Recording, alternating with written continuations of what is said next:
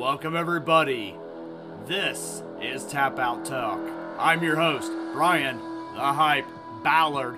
And what are we going to do tonight? We're going to get into a little bit of history with the WWE, the King of the Ring, 1993, here on a retro review with the results and thoughts. So, this happened on June 13th. 1993, as mentioned, in Dayton, Ohio, in the Nutter Center, as the WWE and Vince McMahon like to say, the heartland of America. The event had actually a small attendance of 6,500 fans, but that didn't stop the action from happening and from this classic event to be made. On commentary, we had the ever-popular Jim Ross making his second major pay-per-view debut rookie year in the WWF. Then we have Macho Man Randy Savage and Bobby the Brain Heenan. And I will say that these three proved how a three-man commentary team can get it done and get it done right. And actually, they did really well this night despite having most difficulties throughout the night that you wouldn't even realize.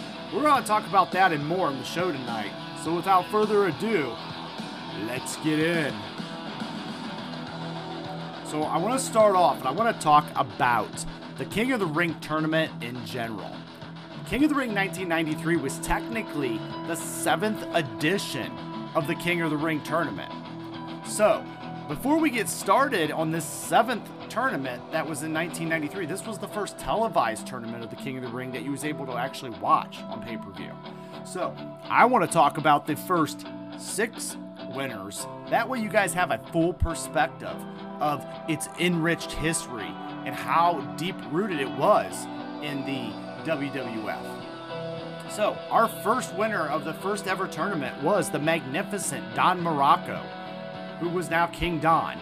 And he became the first ever King of the Ring many years ago in 1985 on July 8th, defeating the Iron Sheik. The second King of the Ring tournament winner, you guys may remember King Harley Race when he came to the WWF. King Harley Race defeated Pedro Morales in 1986 and kept the King moniker going for many, many years until maybe one of the most famous kings, the Macho King Randy Savage, defeated King Kong Bundy in 1987 to become the third ever man to win King of the Ring tournament. But then, we're going to continue on with everybody has a price for the King of the Ring tournament. The $1 Million Man, Ted DiBiase, defeated Randy Savage to win the King of the Ring tournament in 1988. And maybe that's how he got all that money. Maybe he paid for the tournament. Maybe he, being king, has its price. So then ultimately, we get into our next King of the Ring winner in 1989, the breakup of the Tag Team Strike Force as Arriba Tito Santana defeats Rick the Model Martel in order to become the 5th King of the Ring. And finally, the 6th King of the Ring winner was none other than Bret the Hitman Hart. He defeated IRS Erwin Shyster in 1991 to become King Bret the Hitman Hart, who actually is going to be in this first televised tournament in 1993. And we're going to see how he is going to do. So, we're told that the first round matches of this tournament will have a 15-minute time limit. The semifinal matches will have a 30-minute time limit, and the finals will get 1 hour. That's right, in order to be King of the Ring in this tournament, you have to beat one man, then another, and then another, all in a single night, to be the illustrious 7th annual King of the Ring. So, in this tournament, we have Bret the Hitman Hart versus Uzi Machismo Reza Ramon. We also have Mr. Perfect versus the Mr. Powerful Hughes in a very big man versus technical brawler. We also have Hacksaw, Mr. America Jim Duggan versus the Beast from the East, Bam Bam Bigelow. And then in the other matchup in the tournament, the Native American Tatanka versus the narcissist Lex Luger. making his rookie debut in the WWE. Without further ado, let's get into our first matchup. And that first matchup was a showcase of a showdown with Bret the Hitman Hart against his longtime rival, Oozing Machismo himself, Razor Ramon. Razor Ramon, as he enters the ring, is taunted by the crowd with the chants of 1, 2, 3. And back then in '93, this was fresh off of Razor losing to a random jobber kid named the 1, 2, 3 kid, who actually was Sean Waltman. You guys might know him better as X-Pac or Six later on in his career. It was Razor Ramon that made his career for him and helped this kid get elevated. Bret, basically this match starts off and Bret's shoulder blocks have zero effect because Razor has a big size advantage. Bret wisely goes to an arm drag and takes over every chance that he gets.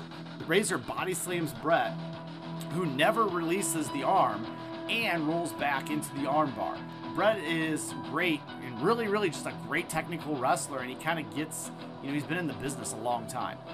A good old-fashioned thumb to the eye is effective, though, against those technical wrestlers, but Bret just goes right back into a hammerlock. Razor sends Bret into the post, shoulder first, and now in control, Razor is getting very arrogant and cocky, man, and he's slapping Bret a few times. There's then a fall-away slam, and Razor goes for the pin, and it's a 1 and a 2. He goes for a British Bulldog with a running power slam style move, and he gets another near fall. Bret gets out of the way. There's a few elbows. They start firing away on the Razor Ramon, and as the crowd is going wild, he uses the side Russian leg sweep, just like the Hitman can do. He's the excellence of execution, which was the only basically good for one of those wrestling historical kind of moves. He busts out a very good backbreaker and a second rope elbow for another 1 and a 2. But it makes me honestly realize that Bret's offense is maybe not much for the bad guy.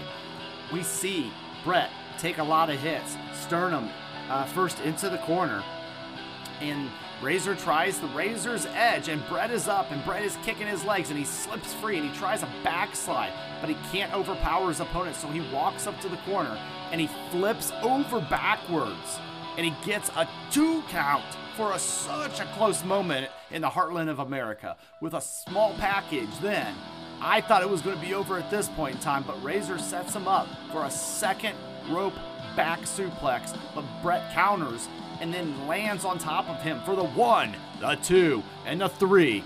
Bret Hart advances in the tournament with a win at the 10-minute and 25-second mark. I want to tell you guys, this matchup, I felt was like a very good matchup. And actually, I'm going to say tonight, Bret Hart was showcased really well in this tournament. And fun fact, let's see if we can find a sharpshooter done by Bret in the '93 King of the Ring tournament. So as we move on, let's see if that actually happens. He did not use it in this opening match. So let's move on to our next opening round match, and that's keeping up with the King of the Ring action. That is Mr. Perfect versus the very powerful Curtis Hughes, or Mr. Hughes, the big bodyguard. So we actually get Mr. Hughes, and he just gets kind of a jobber's entrance. He doesn't really get any kind of music or anything, and so he's already in the ring by the time we get back from a backstage quick touch base.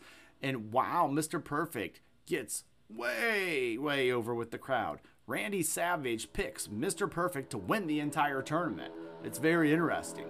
Early on, Hughes shows off his power advantage by tossing Mr. Perfect into the corner.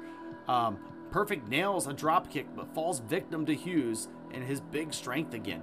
And it was during this match, we actually get Bret Hart appears in the corner in picture-in-picture style, and they are interviewing him about his win, and they're asking him who he'd rather face, Mr. Perfect or Curtis Hughes.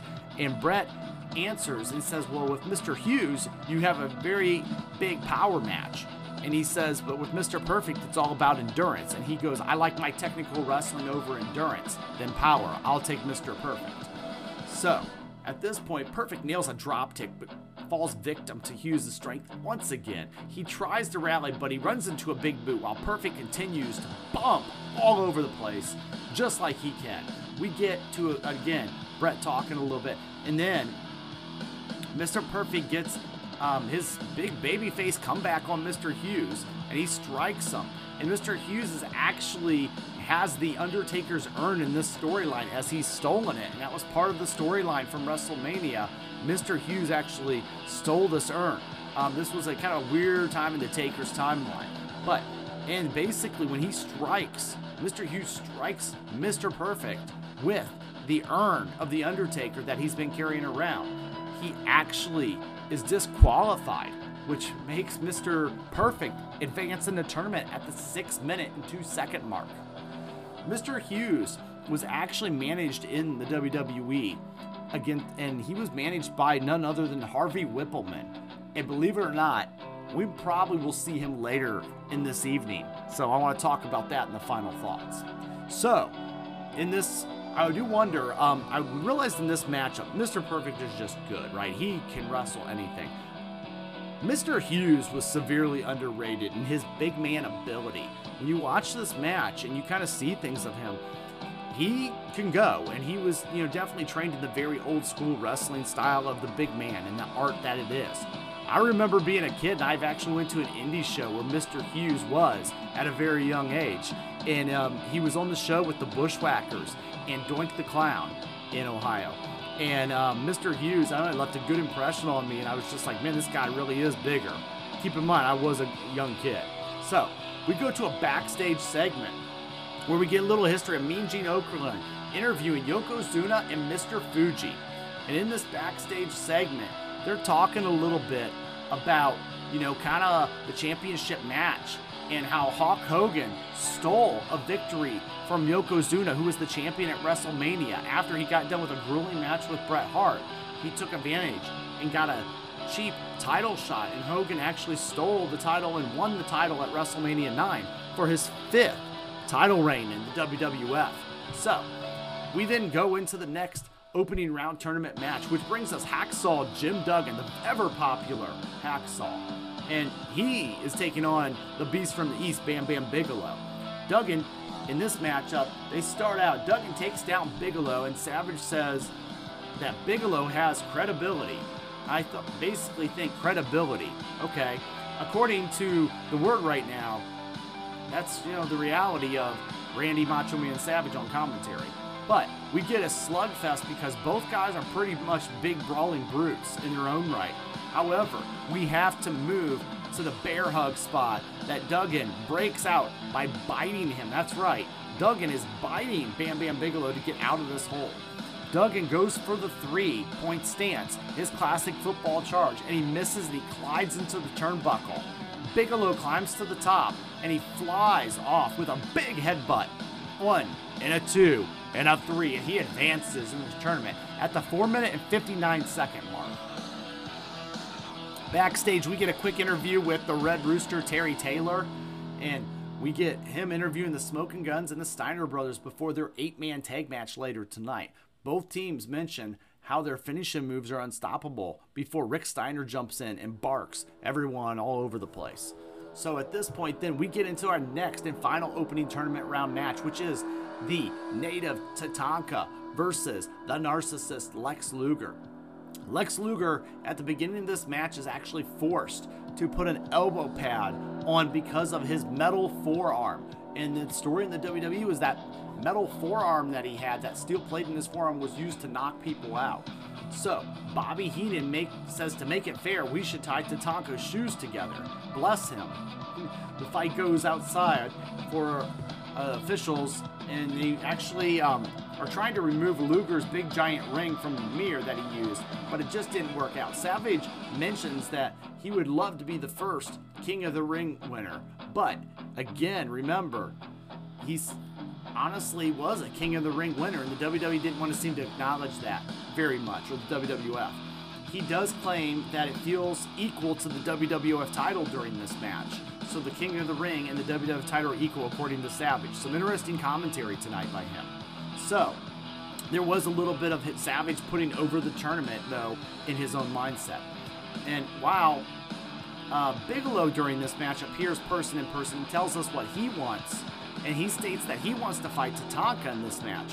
And the two guys in the ring continue to trade basic wrestling back and forth. And this match was a little bit longer than the other ones. To be honest, neither guy was really kind of getting it going, but they are, definitely doing their best to try to work.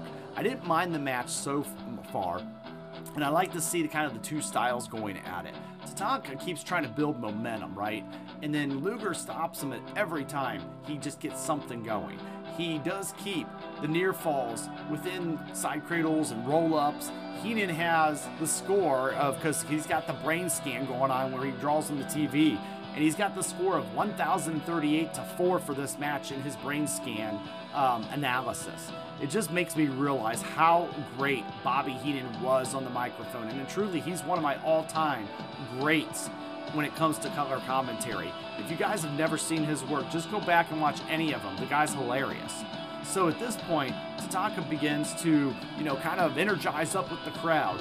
And with 3 minutes left, because the countdown's happening, and remember, there is a time limit, a 15-minute time limit on these matches. 3 minutes left in this one.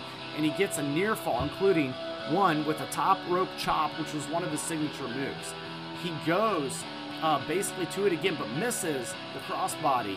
And there's a big clothesline by Luger, and it gets him a 2 count. And this time, the same goes for a power slam. And Luger nails a pretty good-looking suplex with 30 seconds left as the clock is ticking. And it's clear, how this might just end. And after a backbreaker, Luger takes too much time to make the cover. And he actually goes so slow that the time limit expires right at the 15-minute mark. That's right, you guys. So it's a draw. And what that means is in the semifinal or the second round of this tournament, Bam Bam Bigelow will actually get a bye and get to go straight to the finals because of this time draw. Now, the match, did its job, it served its purpose, and these guys will actually end up feuding at later SummerSlams. But I do want to say, even though it added a dramatic effect, I didn't want the WWF to get in the habit of using this in a tournament as a way just to make the tournament shorter. So I think it was okay for this first ever, televised King of the Ring. And I'm all right with the way it kind of shaked out. So at this point, we get another backstage segment. And in this one, Mean Gene Okerlund is interviewing Mr. Perfect face to face with none other than his opponent, Bret the Hitman Hart. And Mean Gene puts Bret kind of on blast, honestly, earlier in the night when he says he'd rather fight Mr. Perfect over Mr. Hughes due to his endurance. So it makes a very awkward moment for Bret, and Bret said, "You must have misunderstood me." And Mr. Perfect got a little mad, saying, "Oh, you think I'm an easy win." And it gets very awkward, and then the two banter about their fathers, and he says, "Well, my old man beat your old man." He's like, "No, we never did," and they just go back and forth. Mr. Perfect, at this point, then also brings up the fact, or Bret brings up the fact that, SummerSlam, they did win, and that match was an easy one for him. But Mr. Perfect then just says, "All right, you know what? Let's settle this in the ring." And he offers his hand to shake Bret's. And at the last second, he goes in heel mode and he pulls it back. And he says, "I got you. Just like I'm going to get you out there right now, Bret." Bret looks very awkward, like he was just kind of picked on by the Perfect protege. And at that point, Mean Gene is kind of looking like a little bit of a stir the pot kind of guy. So we go to our very, next tournament match, and that is a really good one between Mr. Perfect and Bret the Hitman Hart. So we did get a mention that Bret's hand is taped up from Razor stomping on his fingers earlier. And there's a wrestling sequence that opens, and there's hip tosses and takedowns, and each move looks crisp and pointed out by Heenan in the corner. And then we get Perfect unleashing a vicious chop. Mr. Perfect, Bret sends him to the corner and he hits a scoop slam, and Mr. Perfect gets up and nails one of his own before Bret takes over with a headlock. And there's a big offensive exchange back and forth. Jim Ross says Jim Ross, and he is correct. These guys are just going at it, and they're getting all crazy. That was perfectly executed by both men. Bret gets a crucifix for 2, and back to the headlock. There's a cross body from Bret, and the kick out sends him to the outside, and he comes in with a sunset flip for a 1 and a 2 before going right back to the headlock takeover. Perfect gets out with a knee to the gut, and Savage mentions that how he and Perfect both have a very salty past, and there's a beautiful drop kick. And it's funny because that salty past comment, there was some general animosity between Perfect and Savage years ago, especially on commentary. Basically, he holds up the ropes for Bret to re-enter the ring, but nails a cheap shot on him, and it's super Bret Hart is doing anything to win. There's a beautiful storytelling and psychology in this matchup. He continues this by driving Bret's face in the ring apron, and he draws a bunch of boos. And I tell you what, these guys are just magic in their matchup. From SummerSlam to King of the Ring, anytime these two get in the ring, it's just great stuff. Mr. Perfect hits a well-placed missile drop kick, but Bret gets his foot on the bottom rope just perfectly. And Perfect is frustrated, and he whips Bret for his signature sternum corner bump. Boom! Hit in the chest. And both guys are up top, and now Bret hits a perfect second rope suplex for a 1 and a 2. He kicks to Perfect's leg when he's overselling it like he normally does, just like at SummerSlam. And Bret applies a figure 4. And at first, Jim Ross thought Bret was going for his signature and his infamous sharpshooter, but no, it was actually a figure 4 in the middle of the ring. And he grasps at the ropes, and the damage is done. And basically, like a shark with blood in the water, Bret attacks the leg. And Perfect fights back and locks in the sleeper hold. And he's going down, and Bret's getting groggy. And Bret makes the ropes. Perfect's knee gives out, and he slaps it because he's basically feeling everything out and how it is. There's just a nice, psychology and ring talent here. He goes back to the sleeper, and he uses the ropes for leverage. Bret breaks it by sending Perfect into the turnbuckle. Bret connects on one of the hardest uppercuts you're ever going to see in your life. So basically, at this point then, he hair tosses Perfect, and Perfect gets crotched into the ring post. There's an atomic drop, a side Russian leg sweep. We're going for the Hitman moves of doom, as they say. And then the pace of this match is just really unreal and shifted at all the appropriate times. Stiff backbreaker and a second rope elbow for a 1 and a 2. And at the back elbow that looked vicious, the sharpshooter attempted, but Perfect goes for an injured fingers of Bret that they mentioned and they set up in the story at the beginning of this matchup. If you paid attention, it was so cool in the psychology of it. Yes, that's right, it came into play. And I was hoping for that, and I just loved the storytelling. They kind of did that throughout the night with different stuff. And it gave me definitely an old school pay-per-view vibe in the modern era watching this. He steps on the hand, again, great strategy. He goes for the perfect plex. And remember, the perfect plex was dang near undefeatable at this point, but Bret blocks it, and he suplexes him over to the outside. And that just goes crazy because there's a suplex, and both men are suplexed, holding on to each other as they go over the top rope, and a very good protection of each other, but also never seen that before. And at that point, we get a count out tease, but Mr. Perfect, I'm thinking, oh no, not another draw.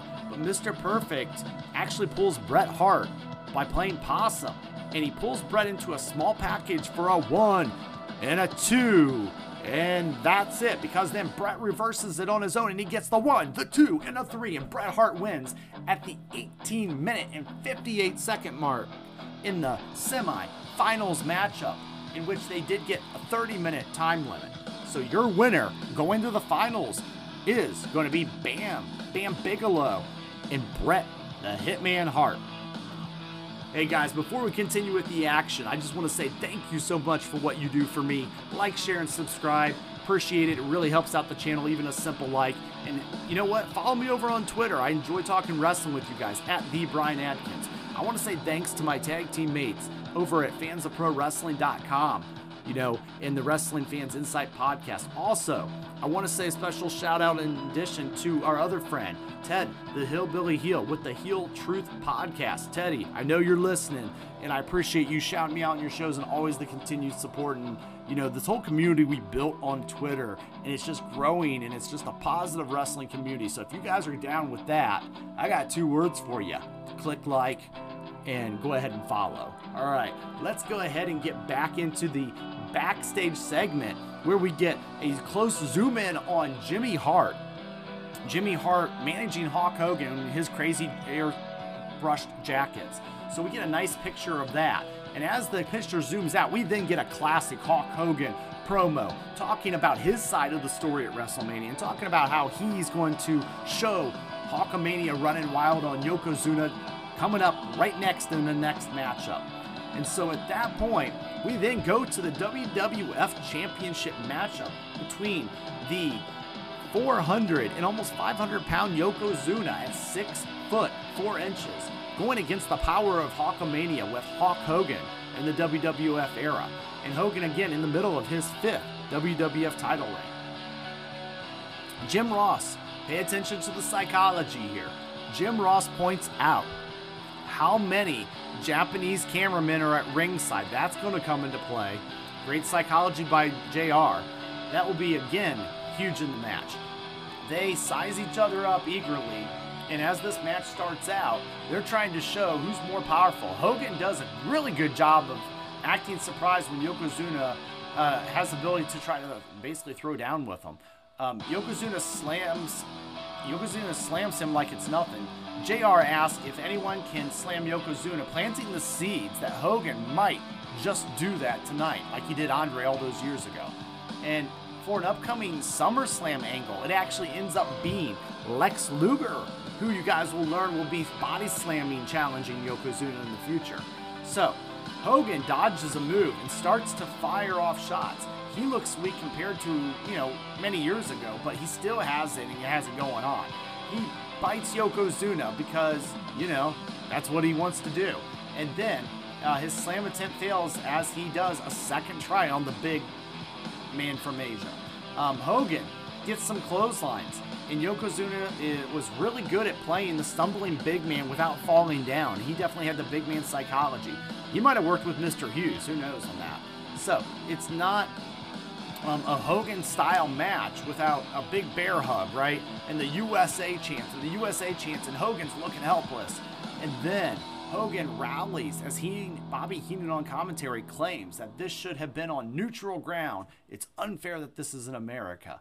And again, it just kind of, states where that should be. He tries a third slam and he fails, but he kicks out and he starts to hawk up. And he's going hawk and he's getting the energy of the crowd at the Nutter Center. And it takes 3 big boots to knock the big man Yokozuna down to the mat. And when have we ever seen 3 boots needed? I want to say maybe, keep me honest here, guys, when he fought Zeus, it might have taken 2. So, a photographer actually at this point gets up on the apron. Remember what we mentioned about that psychology and storytelling? Yes, a photographer jumps up on the apron wanting to actually get a photo of maybe this epic moment.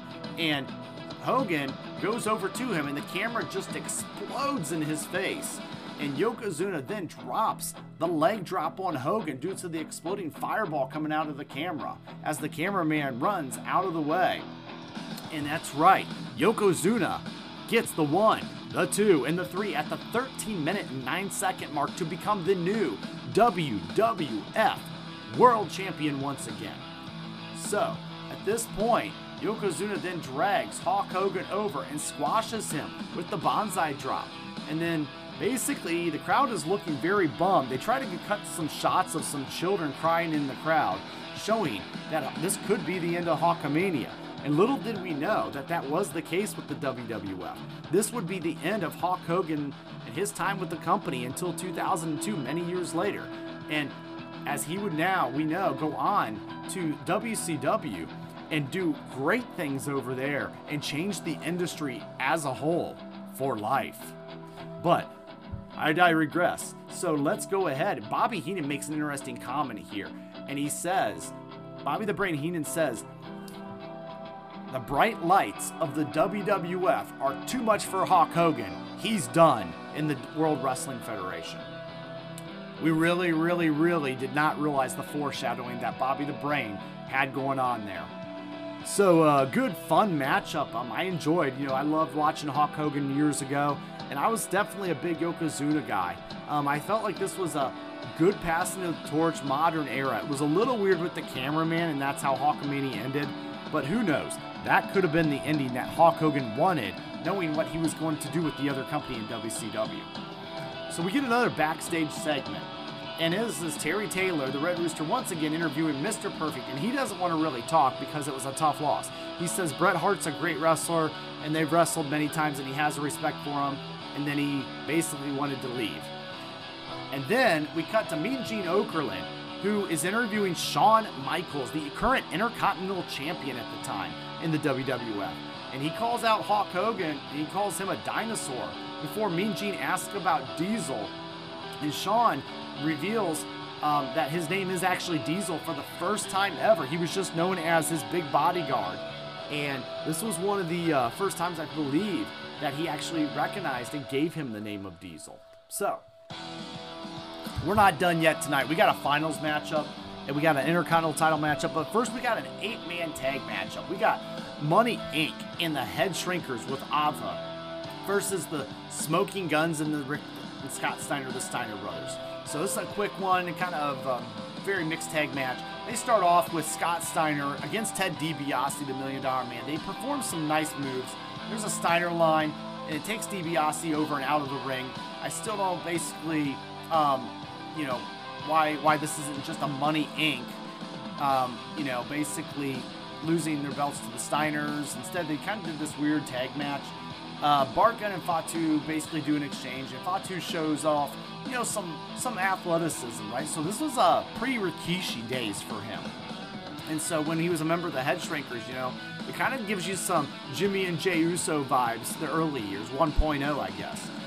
We get a lot of quick tags with IRS, and DiBiase do some stuff before the Head Shrinkers nail Bart with a double backdrop. There's a double axe handle, love those moves, and from IRS, and he gains 2 before Bart does a sunset flip. There's a lot of points in this match. One where good old JR refers to IRS simply as, I want to say it was VK Wall Street, or he referred to him as his actual name also. And so it was interesting to hear that in the original. So Billy gets the hot tag and he does his stuff, and then completely with 2 fingers, and Gunn stops him at the moment with the Eddie Gilbert hot shot. And then Heenan claims that Billy isn't the first cowboy to, basically get hung. Wow. Eesh. Bobby the Brain, he definitely had a way of words. DiBiase puts Billy in the $1 Million Dream and then just lets it go, really, and kind of lets him out of it. And then he starts to brag, leading him to get pinned with a small package. A lot of little flips and roll-ups and small packages tonight. So small package and the Smoking Guns and the Steiner Brothers win at the 6-minute and 45-second mark. And then all the men get in the ring and start fighting, and it kind of pandemonium breaks down. So at this point, we get another backstage segment, guys.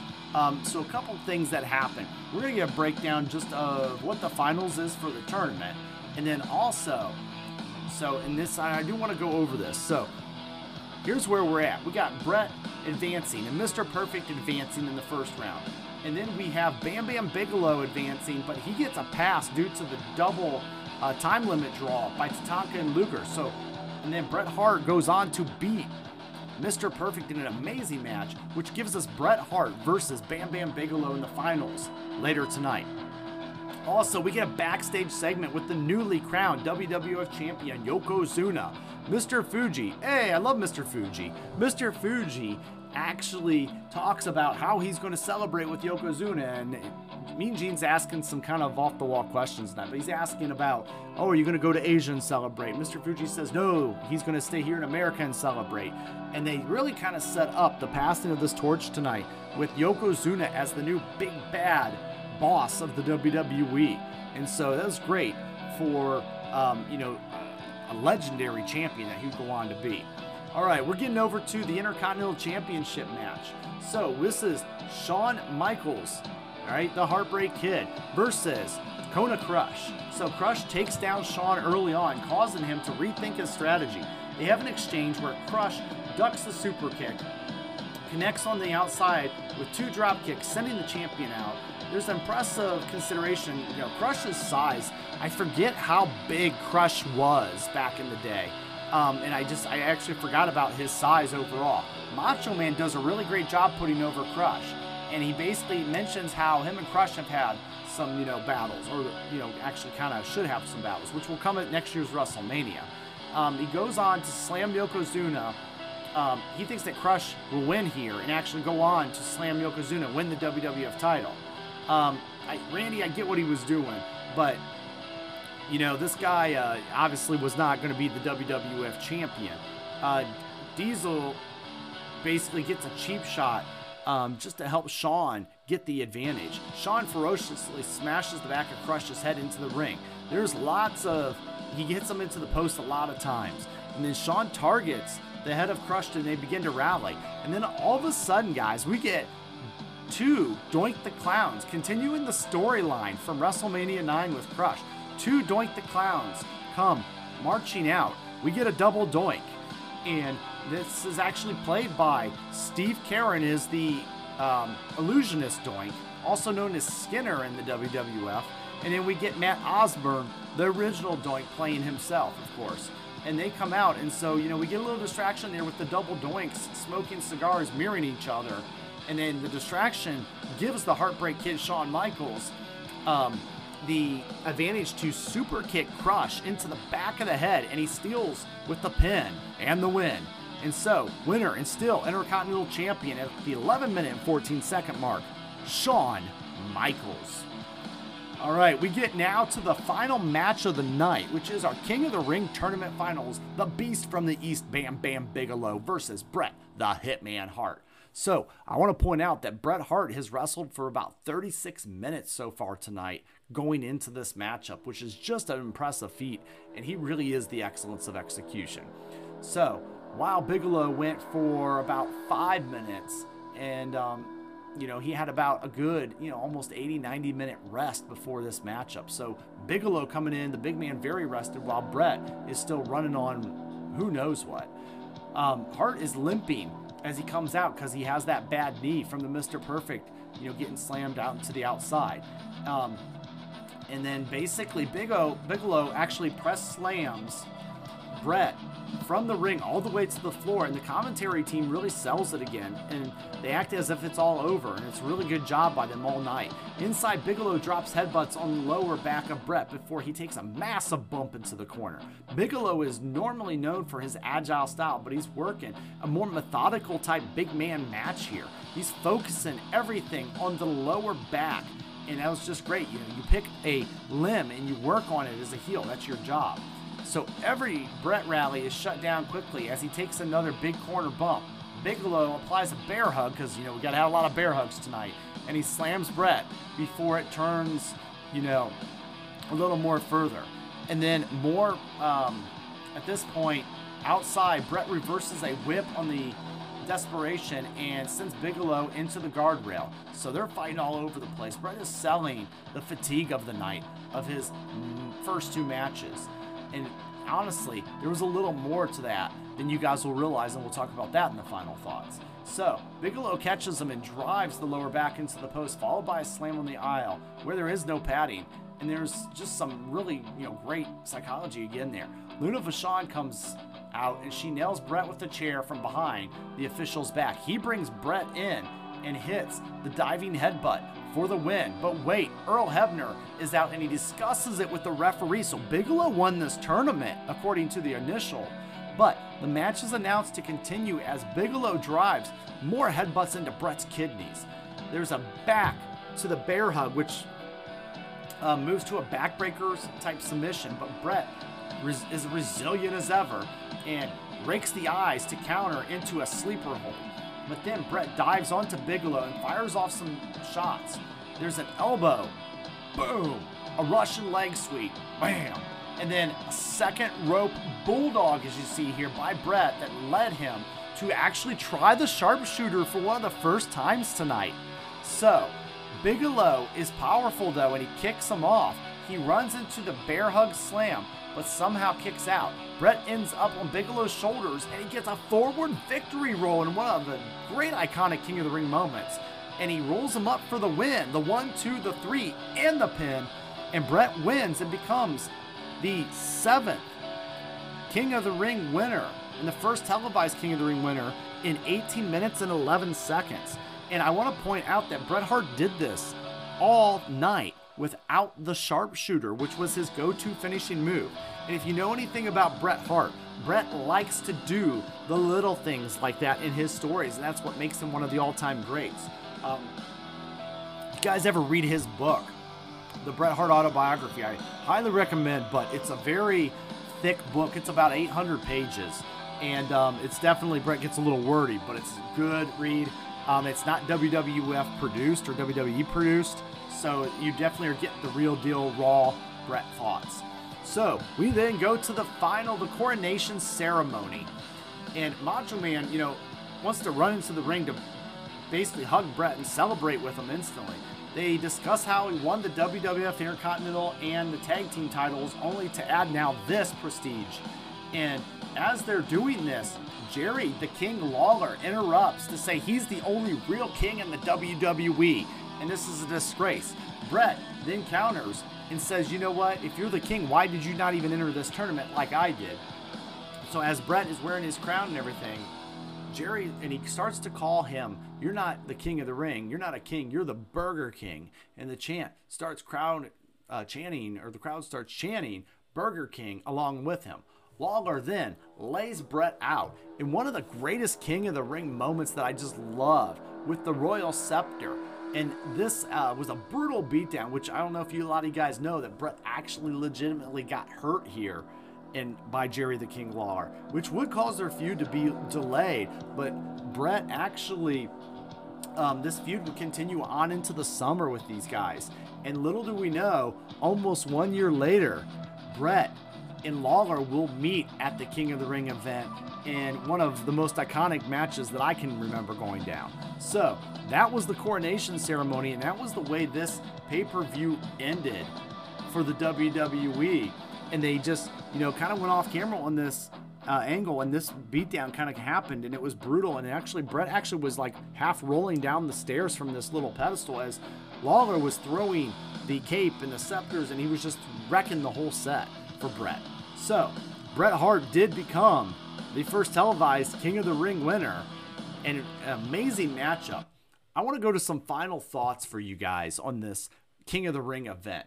So, first and foremost, I want to say that Bret Hart is the first ever, televised King of the Ring winner, and he did it with great endurance. But I want to give you some fun facts about this event. So the first is that you guys won't know maybe, is the fact that Papa Shango actually wrestled a dark match on this event.